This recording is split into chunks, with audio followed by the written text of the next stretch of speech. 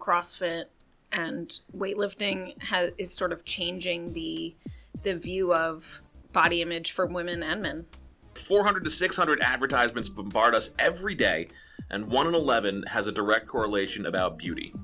Be strong and be who you want to be, especially with the expansion of women as fitness and strength athletes. And you'll see, more muscular women and things like that. Well, the pressure to be thin is affecting even girls as young as 5 and 6 years old.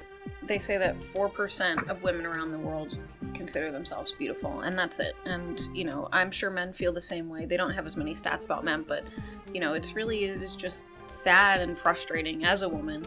And I'm sure as men who surround themselves with strong women to see these women who, don't love themselves. People are finding that, it's okay. It's okay to look the way you look, because how you look on the outside doesn't necessarily, determine your health on the inside. And I think that's also a big factor of people saying like, all right, let's give it a go. But there definitely is a pressure to fit a certain mold, to look a certain way. And I think the current fitness world and the fitness trend is definitely about to change that. 7:30.